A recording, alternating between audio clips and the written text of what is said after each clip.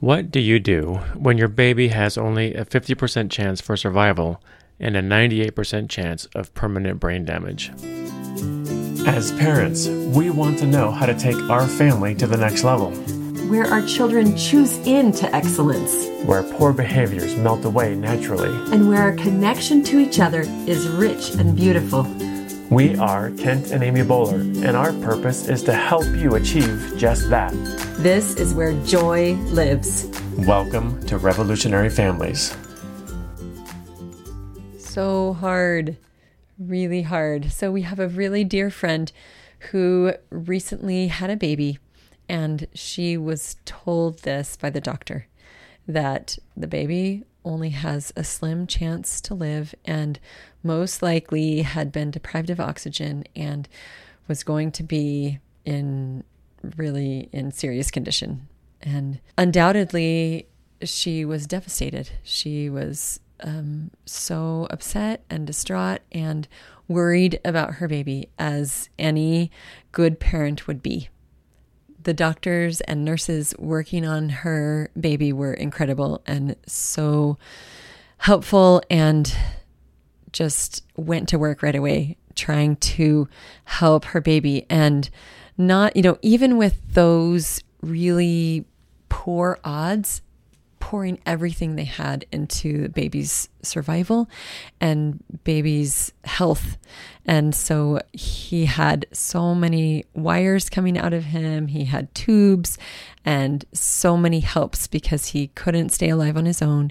And they were giving him medicine and doing tests to try to find out what was exactly wrong and why it was wrong and how they could help him to recover more quickly and how he could have a better chance for survival. And meanwhile, his mom has just had a baby and is trying to recover from that and really trying to be hopeful that he's going to be okay. And I saw some of her posts that she was very asking for prayers, asking for people to hope and pray for her little one who needed a miracle. And it was so hard to see her going through that and to see her heartache and to see her sadness over the possibility of losing her baby. And this is her first baby. Yeah, first baby. And it just reminded us of our little granddaughter Scarlett, who had to be life flighted as soon as she was born about a year ago. So we could a little bit relate with the heartache that she was feeling. And our little Scarlett was given 50% chance of survival as well.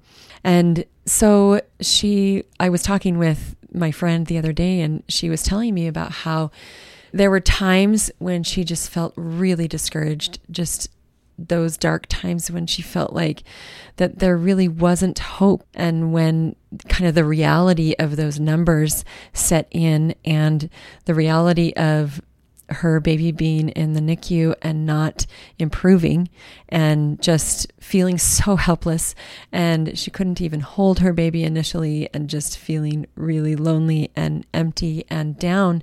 And there was a point in there when one of the healthcare workers came to visit with her and was talking with her about what was going on with her baby, and just listening to her and hearing her perspective and giving her some help with what was going on. And this person said to her that there was so many examples of times when babies who weren't even near their mothers, who didn't survive when the mothers lost hope in them. And this person was telling her that her child needed her now so much.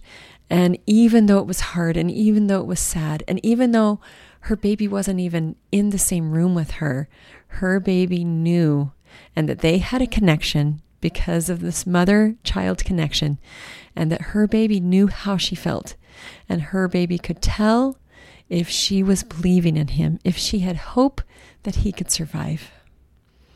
And she said that kind of little pep talk, but also a perspective from a healthcare worker to say that that's not just like kind of a mumbo jumbo, just kind of like a little fairy tale kind of thing, but that was a real thing that they see in babies, and that it was something that she could do.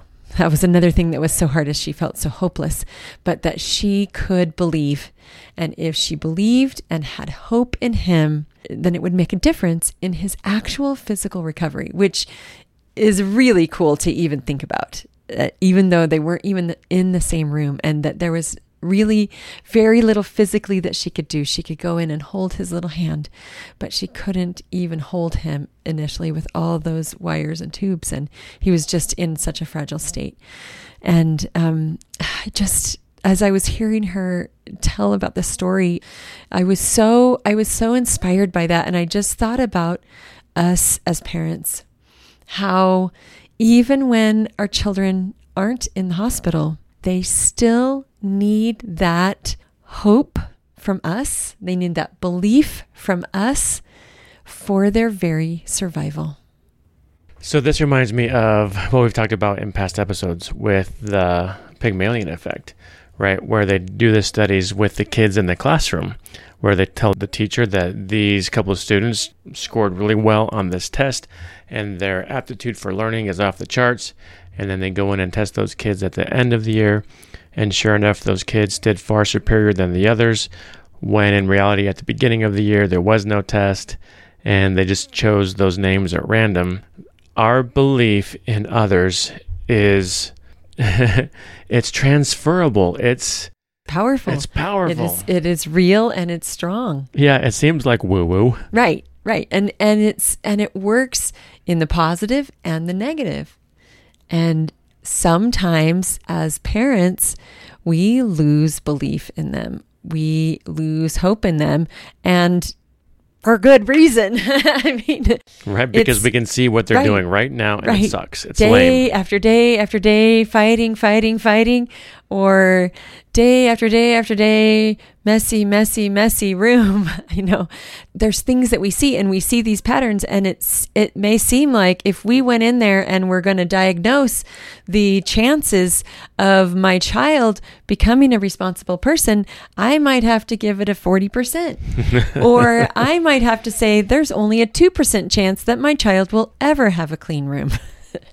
No, that's the reality. That's the weight. That's what we feel. Right. But just like with the baby, those are the odds. Those are maybe the patterns that they've seen with this disease, or with our children, with this struggle that we're seeing with this child. But us having that negative belief in them, and that downtrodden attitude, or just what's the point? Discouragement about them, is not going to help that improve. But there is real chance of improvement when we can see that maybe it is a 50% chance that they're going to get along with their brother, but there is still 50% chance of getting along with the brother. And that is that's the half full part of the glass. And that's the part that we need to focus on and to actually believe. Because when we actually believe that about our child, it's no longer a 50% chance. Yeah. That goes through the roof when we have that real, legitimate, deep, genuine, authentic belief that they're a good child. Yeah. That they're going to make it. Yeah. That they can, that they will. When we have that kind of hope, then absolutely, they will come back. They will come around. And it will be just like with this story, right? It will look like a miracle. Yeah. Because we saw where they were before. And then when we see what they've done with their life after we chose to have that kind of belief in them, it's miraculous. Yeah. Yeah. And with that Pygmalion effect, it's because when we change the belief, and it's real change in belief, then that spurs on a change in our behavior as parents. And then even if we're not planning to change our behavior, but it does something, we subconsciously make some shift, and we actually change the way we act toward them, which then affects their beliefs, and that affects their actions. So it's a real effect and a real thing. And our children need us to always hold out that hope. Lady Bird Johnson said, encourage and support your kids because children are apt to live up to what you believe of them. Yeah, they are going to live up to what we believe of them. And so we want to believe the very best. Even if what we see right now doesn't look so encouraging, that's part of our job as parents, is to look beyond the here and now and to see what they can become. Right. We want to believe in them right now, and we want to have hope for them going forward, especially when it's hard, especially when we're going through those hard times, especially when it feels like there's a 2% chance of success. Right. And that's when it's hard. I mean, it's easy to have hope for a child who is pleasant and is successful and bringing peace and joy to your home. And it's great to see, oh yeah, they're going to be a great teenager. They're going to be a great adult. But when they have their times of not choosing good choices and being unkind or being stressed and causing problems with their siblings, that's when it's harder to see. And that's when we have to dig deep and do the hard work of being parents to see that goodness that is inside and that can come back out.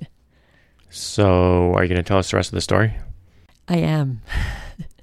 So miracles. And actually it's really cool because at the hospital, they started calling him the little miracle boy because of the way he miraculously started to make changes and started to come around.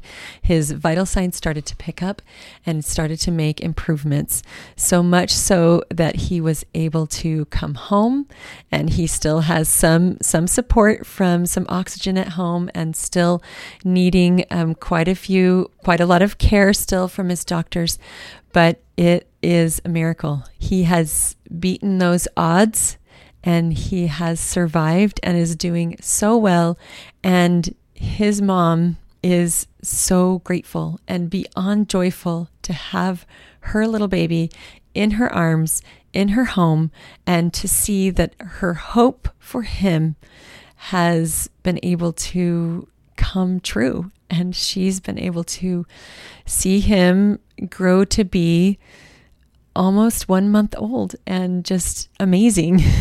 And what about those terrible odds? Only 2% chance of no brain damage.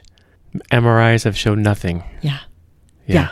Clean. Incredible. I mean, just unbelievable. Yeah. And that's the miracle, and that's the power of parents. There's one more quote that we wanted to share with you. Matthew L. Jacobson said, "Behind every young child who believes in himself is a parent who believed first." Amen. Yeah. So good. Yeah. So our action steps for you to take, the first is that if you're struggling to believe in your child, think back to a moment when you've had a clear vision, when you've had a moment where you saw who they were, you saw their goodness, you saw their beauty, and you saw their genius, and you saw who they're becoming and who they can become. Think back to that time and keep that image crystal clear in your mind. And the second step is that if you cannot easily pull that up to mind, if those images are far or distant or non-existent, then ask God to give you some of those moments of clarity. Yeah. Ask God to help you see your child the way that God sees them. Yeah. And maybe it's only one instance that you need to bring your mind back to so that you can keep that crystal clear vision and belief in them strong in your mind and your heart, so that when they have those struggles, because they're going to, and you see those menacing odds in front of you, that you can instead pull forth that memory of their great divine potential and have that be what you hold on to and what you allow to guide your focus and your teaching with them. You are so awesome. We love you as parents. We love the great work that you do, and we love how much you love your children and want the very best for them. And we invite you to go to revolutionaryfamilies.com and get our free PDF download that is going to help you. We call it our number one parenting secret. It's going to help you with your family right now, give you some little steps that you can take, a little tool that you can use to just help you see that genius, that good in your child right now. And always remember to trust that God trusts you.